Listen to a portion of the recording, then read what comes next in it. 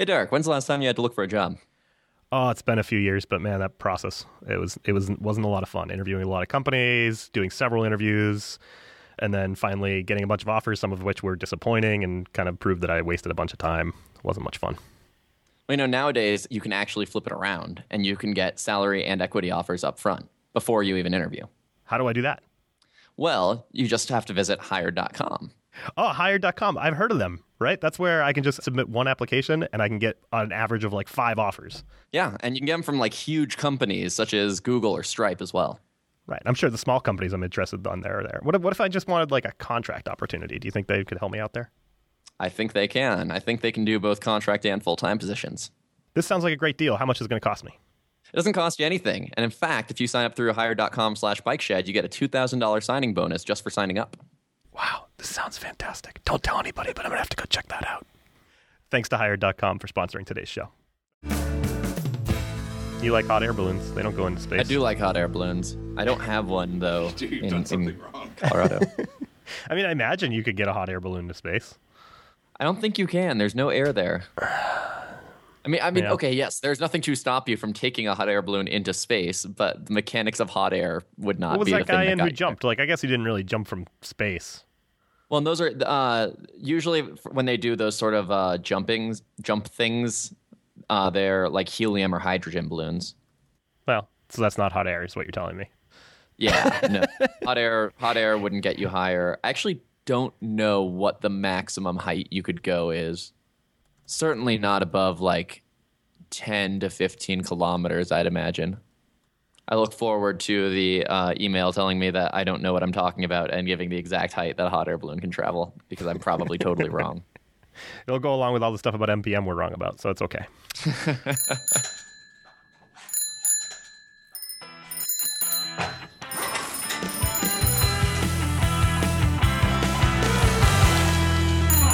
Hi, Sean.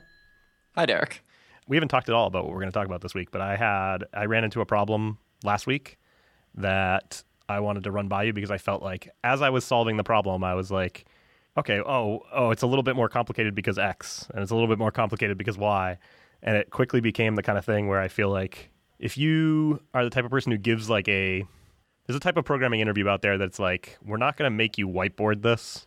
We're just going to talk about this interesting problem that appears simple on the surface, but is more complicated than you would think, kind of thing. And I feel like this kind of slotted into that realm.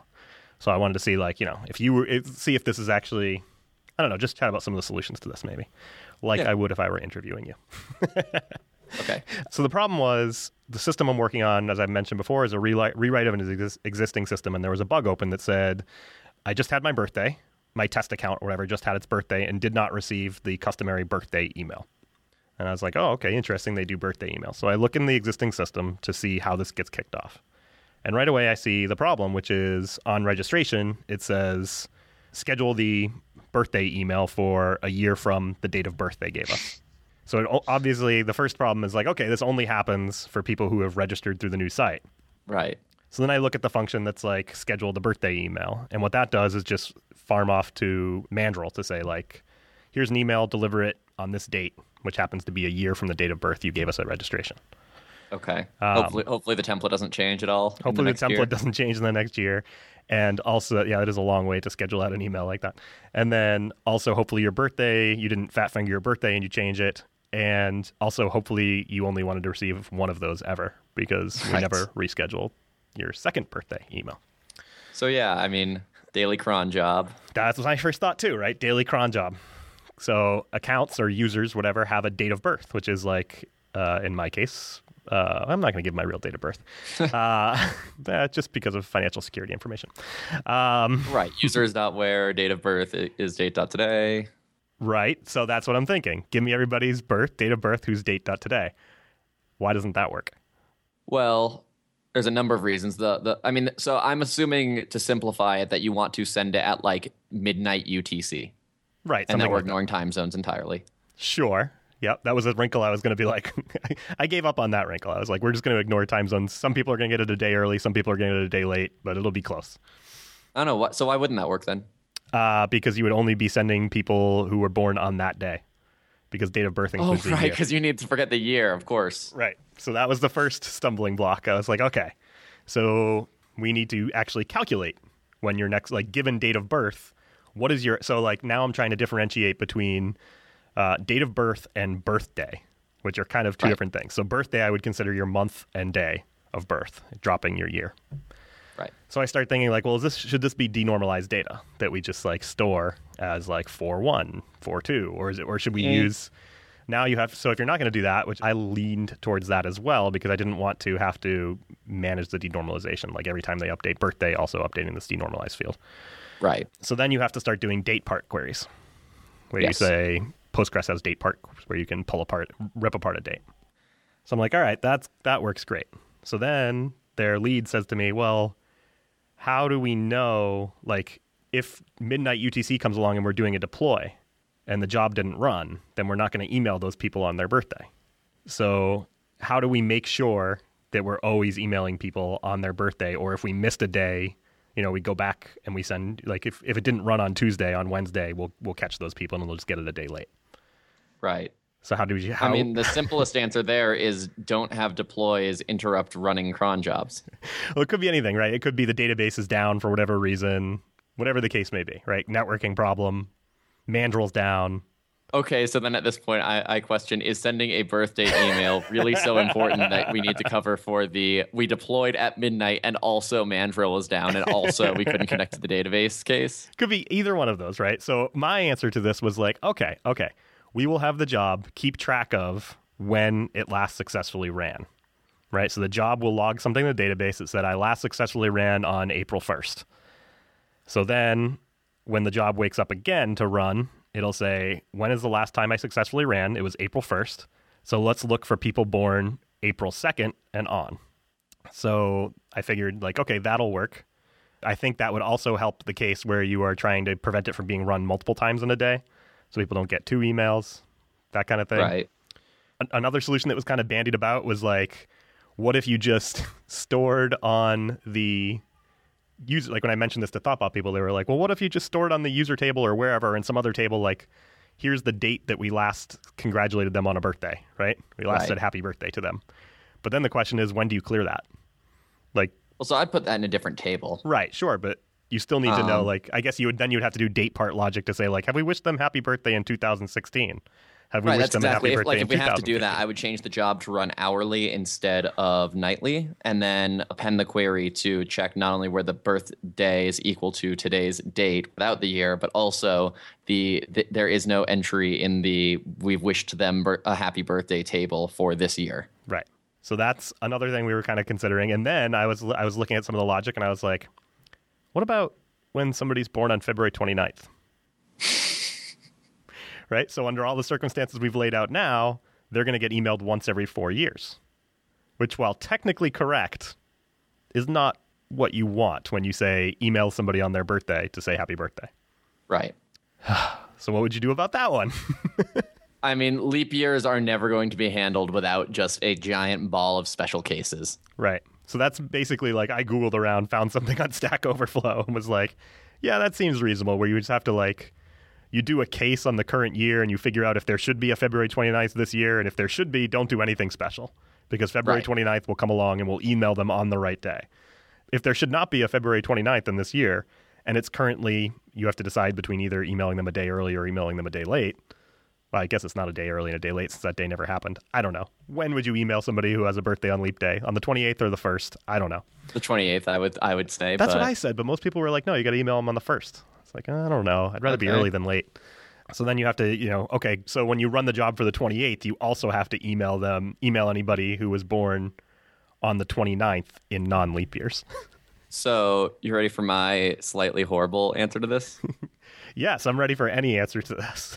I would, when inserting this record into the database, if their birthday is February 29th, set their birthday to February 28th, because the percentage of the population who was born on the February 29th is so horrendously small, and the error is you email them one day early for their birthday. Yeah, I mean, this is a financial information site, so the birthday kind of, it does get displayed in places. So sure. Like, it would be kind of annoying. So maybe you have a birthday for display and a birthday. Yeah, I don't know. Yeah. or in your cron job when you're doing the query where it's like where date matches or their birthday is the 29th and today's the 28th. Right. But I would just not handle leap years. Right. That was the other solution. I was talking to like Jankowski was like, what if you just emailed those people once every 4 years and didn't worry about it? It's like, yeah, or just email them once every 4 years too. Yeah. Right. And then be like, oh, yeah, it's probably fine. Because it's 1/4 of, I mean, ignoring like there are actually months where people are more born. If we just assume that people are born the same percentage on every day, it's a fraction of a percent of people who would be born on leap years. We did out the math, and it was like they're likely to have like 7 of these users in their database or something like that. Did you try just querying the database? No. It's way more fun. Code the IDs of the users who've already registered who are born on leap year, because you probably won't get very many more. It's way more fun to just have conjecture. Yeah. The interesting thing to me was that it's one of those things that boils down to, I say to you as a requirement, I want to send an email to everybody on their birthday. And as a human, you understand that that means on the occasion of the anniversary of their birth every single year, you want to send them an email. And you also probably picked up, like if you thought about it for half a second, you would pick up that like you needed to handle leap years. And if they were born on February 29th, you just wish them a happy birthday on February 28th, right? Right. And that would be that. But to tell a computer this is significantly more complicated. You're like, oh, well, I need to manage some state ongoing about whether or not I've already emailed them. And then also like I need to tell the computer about how to rip apart their date and query based on that. Like it's just one of the classic problems of like, this feature sounds so simple, but if I were to fix this, it's going to take me a day. Well, and there's also, I think when you're talking about Rails apps too, I think the majority of people, when we've just given all this conditional logic, would write out this like really horrible where clause, as opposed to what we would do in literally any other language, which is extract a function called isBirthday. Right. Which takes a row and returns whether, like, you know, as a SQL function. Yep. And that's what I was kind of leaning towards starting doing, like just isBirthday. So select all from accounts where isBirthday, right? And that would have in it the leap year stuff if we wanted to handle that. Then it doesn't seem that bad when it's just hidden behind a function somewhere. And then ultimately, it actually was like, well, we want to change a bunch of stuff about this birthday email anyway. We don't think we're using it very well. Just remove it. Like, I was like, wow, great. That's a totally, like, because, like, we're trying to get this thing relaunched. And I was like, how much value does this thing have? It's going to take me at least an entire day to get this right and tested and done well to the point where I'm happy with it. Is this really worth it? Or should I do 3 other things that are in that day that are going to be more important? And the answer was do the 3 other things. Actually, the answer didn't come for a few days later, and I just sat on it. And then a few days later, they said, oh, if you're still working on that. And I was like, no, I'm not still working on that. I ignored that problem, hoping it would go away. And it did. And the other solution that was suggested by somebody there, which was actually a really good solution, which was like, we're already using MailChimp for some things. MailChimp evidently has like email, say happy birthday kind of things built in. So we could just sync users and their birthday to MailChimp. Yeah. And I bet they would find other reasons after we synced all the users to MailChimp to use MailChimp for things. Sure. I mean, that also sounds like it would be as much of a hassle as denormalizing their birthday. Because you have to resync when their birthday changes? Well, yeah, it's the exact same thing, right? You have state elsewhere that you have to keep up to date. That isn't, it's push, not pull. Yeah, but it's much simpler state because you're talking about a timestamp where you're like, true. When's the last time this thing changed? Has it changed since the last time I successfully run? Yes. There's no date part. There's no leap days. There's no, like, SQL understands all of that part for you. Right. There's nothing fancy you have to do there. That's a standard windowing problem that I feel like everybody's done a million times, where you have to build a windowed query. But that's kind of how I was approaching the date of birth thing at first, was like, oh, this is just a windowed query.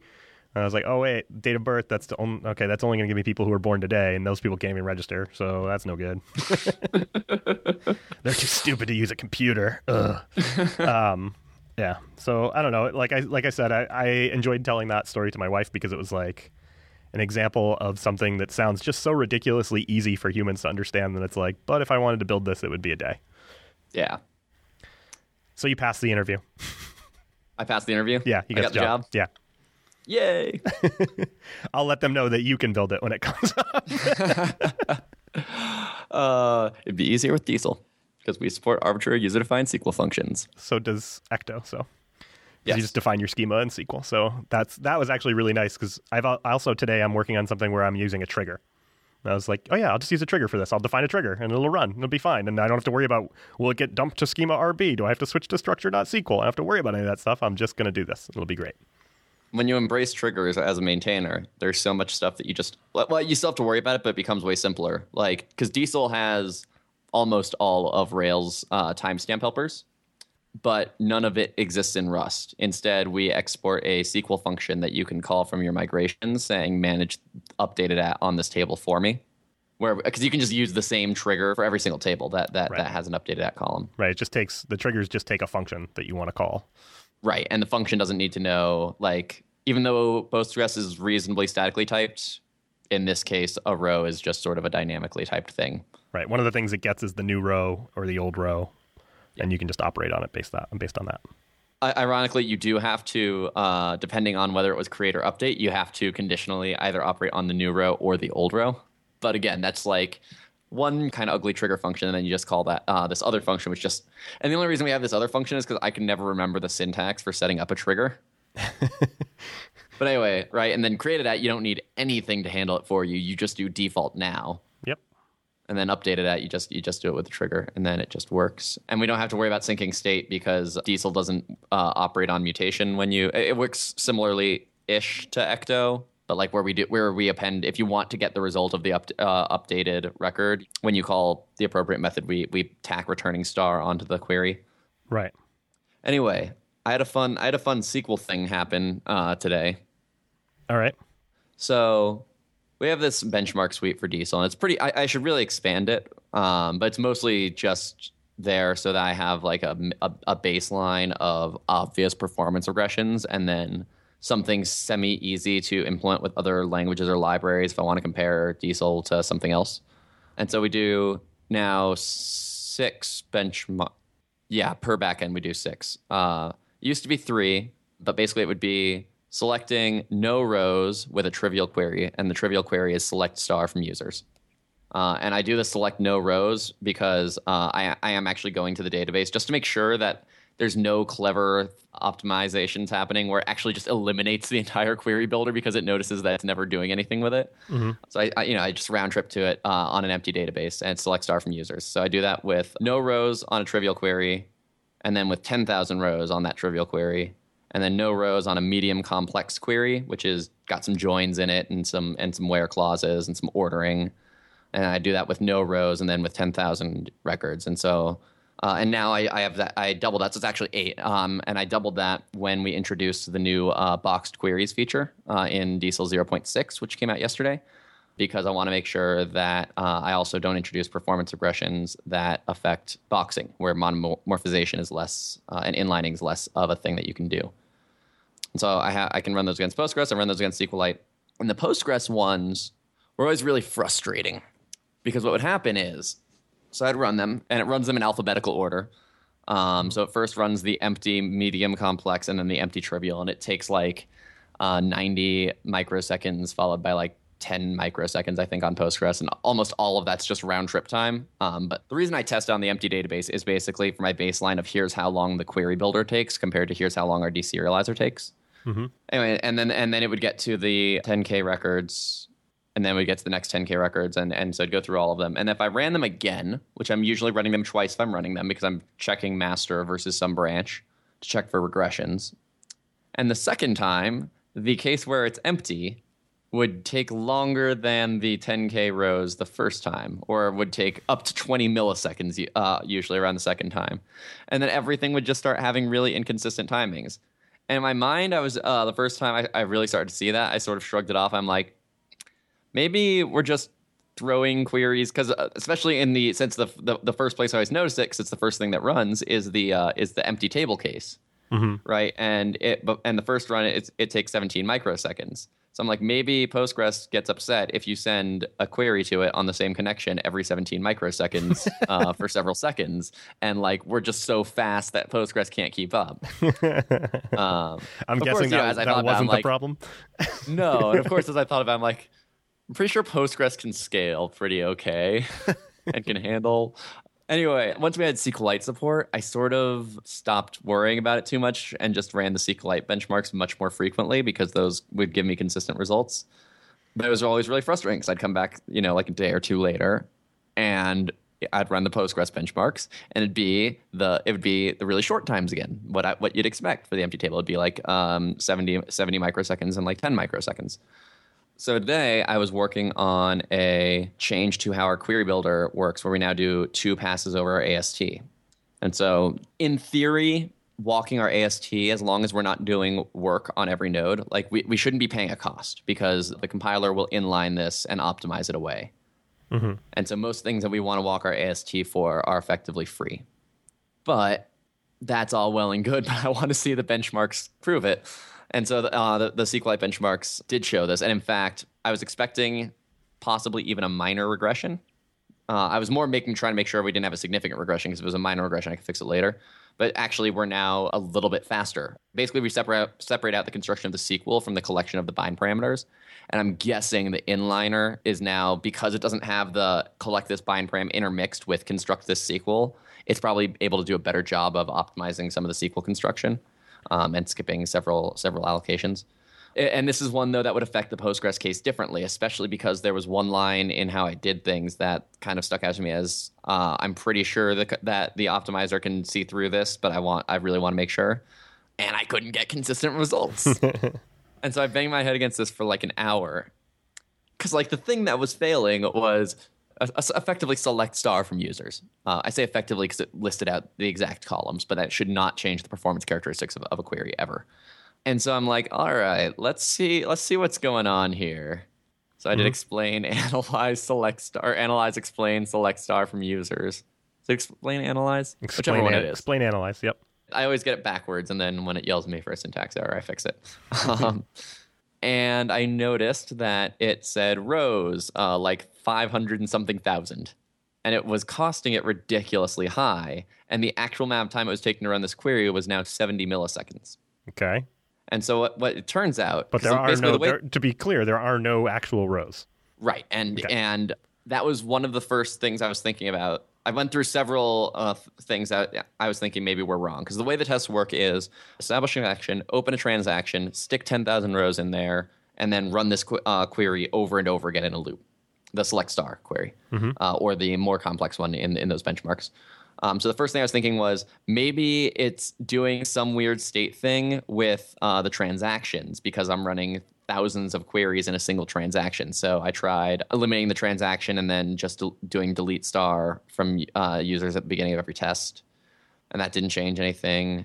And then I did accidentally interrupt it once and left 10,000 rows in there. So that was my next thought, was like, maybe there's more data in here than I think there is. So I started adding some asserts, and it turns out, there was 10,000, but that like deleting those 10,000 rows didn't actually help. And I'm like, maybe I am just clogging up Postgres somehow. So I started like shutting down and starting Postgres back up again. Didn't help.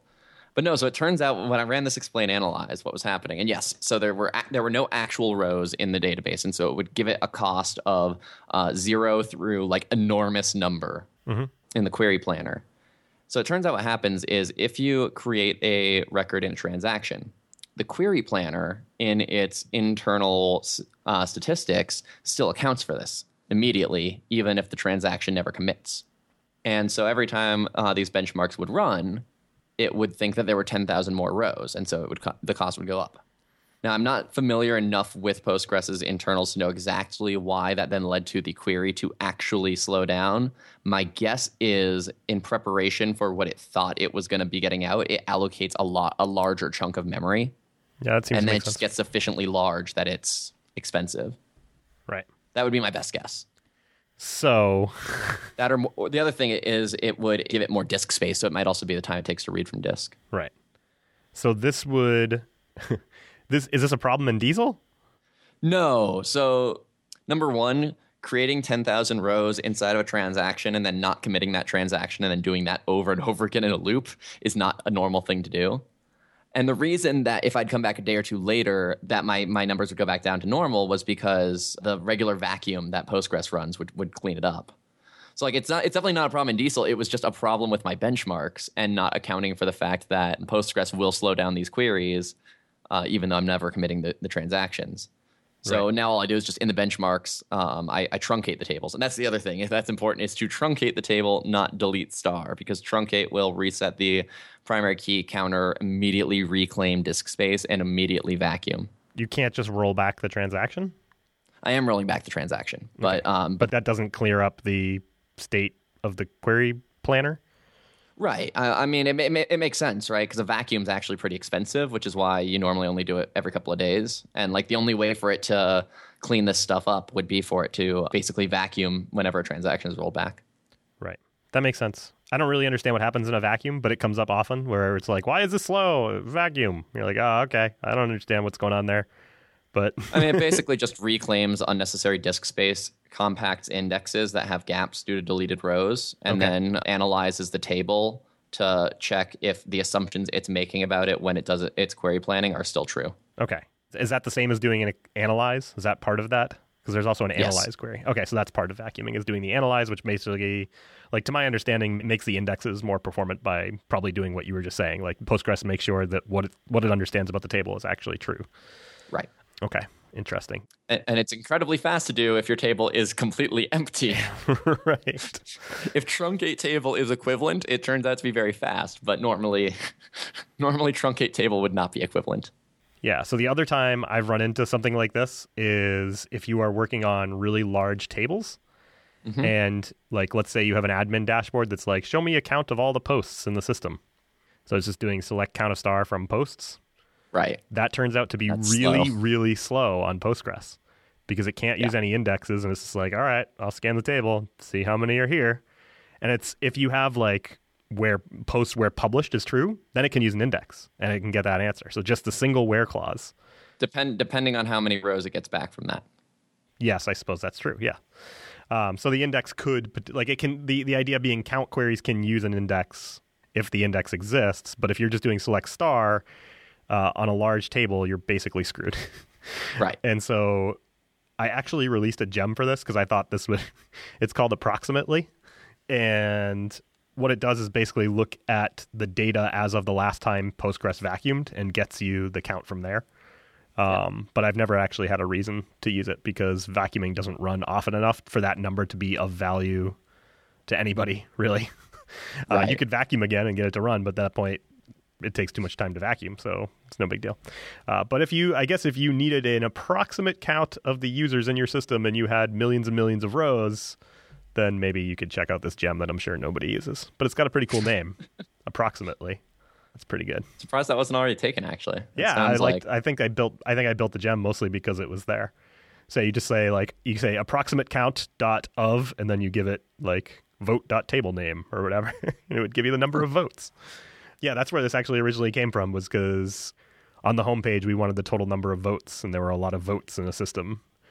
This was on the TUND thing where there were polls, and they wanted the number of people who had voted in a poll or whatever. right. But yeah, it turned out that the vacuuming doesn't happen often enough for that to be useful, and we could just recalculate it once and store it in the database. Or maybe we could have just used caching for that, but we didn't for whatever reason. I think Lila and I Cache talked all about of that. the things. Yeah, we could have just used like Rails cache to store. Like we had a job that ran and got a bunch of statistics about the site and stored it in a table, but we could have just used Rails cache and not have to have a job. I mean, you could also just use a counter cache. Yeah, but there's no relationship to those, right? Like, Well, you could roll your own where for do like you the whole count? table. Yeah, I guess you just have you'd have a table that's like, and then it would have to have a relationship that's existent only to keep the count. No, I just mean like, yeah, well, yes, you could actually just make Rails do it for you by giving it that relationship. I was more just thinking, yes, you have this table that has this one row, and then you just in a before create and before delete, or just after create and after delete, just go increment it automatically. Right. For whatever reason, I thought you were suggesting like adding a relationship that existed only so that there was a counter cache that could be incremented, and like Yeah, all no. And then all you the put it rows would behind have a- the same relationship. And you put it behind a view, and you do select one as thing ID, so that you don't accidentally point it at the wrong thing. Sure. Yeah. Obviously. Yeah. What could possibly go wrong? Yeah. So those were two weird things we dealt with this week, I guess, huh? Yeah. Me trying to explain how birthdays work to computers, and you trying to figure out why selecting from an empty table took forever. I mean, forever was 70 milliseconds or whatever, but Well, and also to be clear, because I think it's just important to note, right? Of course, doing select star from a table gets significantly slower as the size of the table grows, but the max that would ever be there is 10,000 rows, and it should still take less than a tenth of a millisecond for 10,000 rows. Yeah, that's the thing I see a lot is people being like, "This table is enormous." And you're like, "Oh, how many rows?" They're like 250,000. You're like, "No, it's not enormous." I mean, that's still an index that can fit in memory for most tables. I guess I feel like on most of the projects I have, we don't actually have big data. We don't qualify. No, well, and when you do, you almost always have only a small subset that you generally care about, so you can warehouse it really easily. Yep. On the ones where the table size has been large enough to cause us problems, it has been a design problem and not the fact that like we're just so phenomenally successful that we have all this data we need. Right. And then count star becomes really easy because it changes like once a year when you update the warehouse. plus the amount of the live data, but then it's small enough that you can count that quickly. Yep. All right. Should that be it for today? Can be. Okay, I'm cool with that. Show notes for this episode can be found at bikeshed.fm/61. As always, ratings and reviews on iTunes are greatly appreciated. If you have feedback about this episode or any other episode, you can tweet us at _bikeshed, email us at host@bikeshed.fm, or leave feedback on the website. Thanks for listening to Bike Shed, and we'll see you again next time.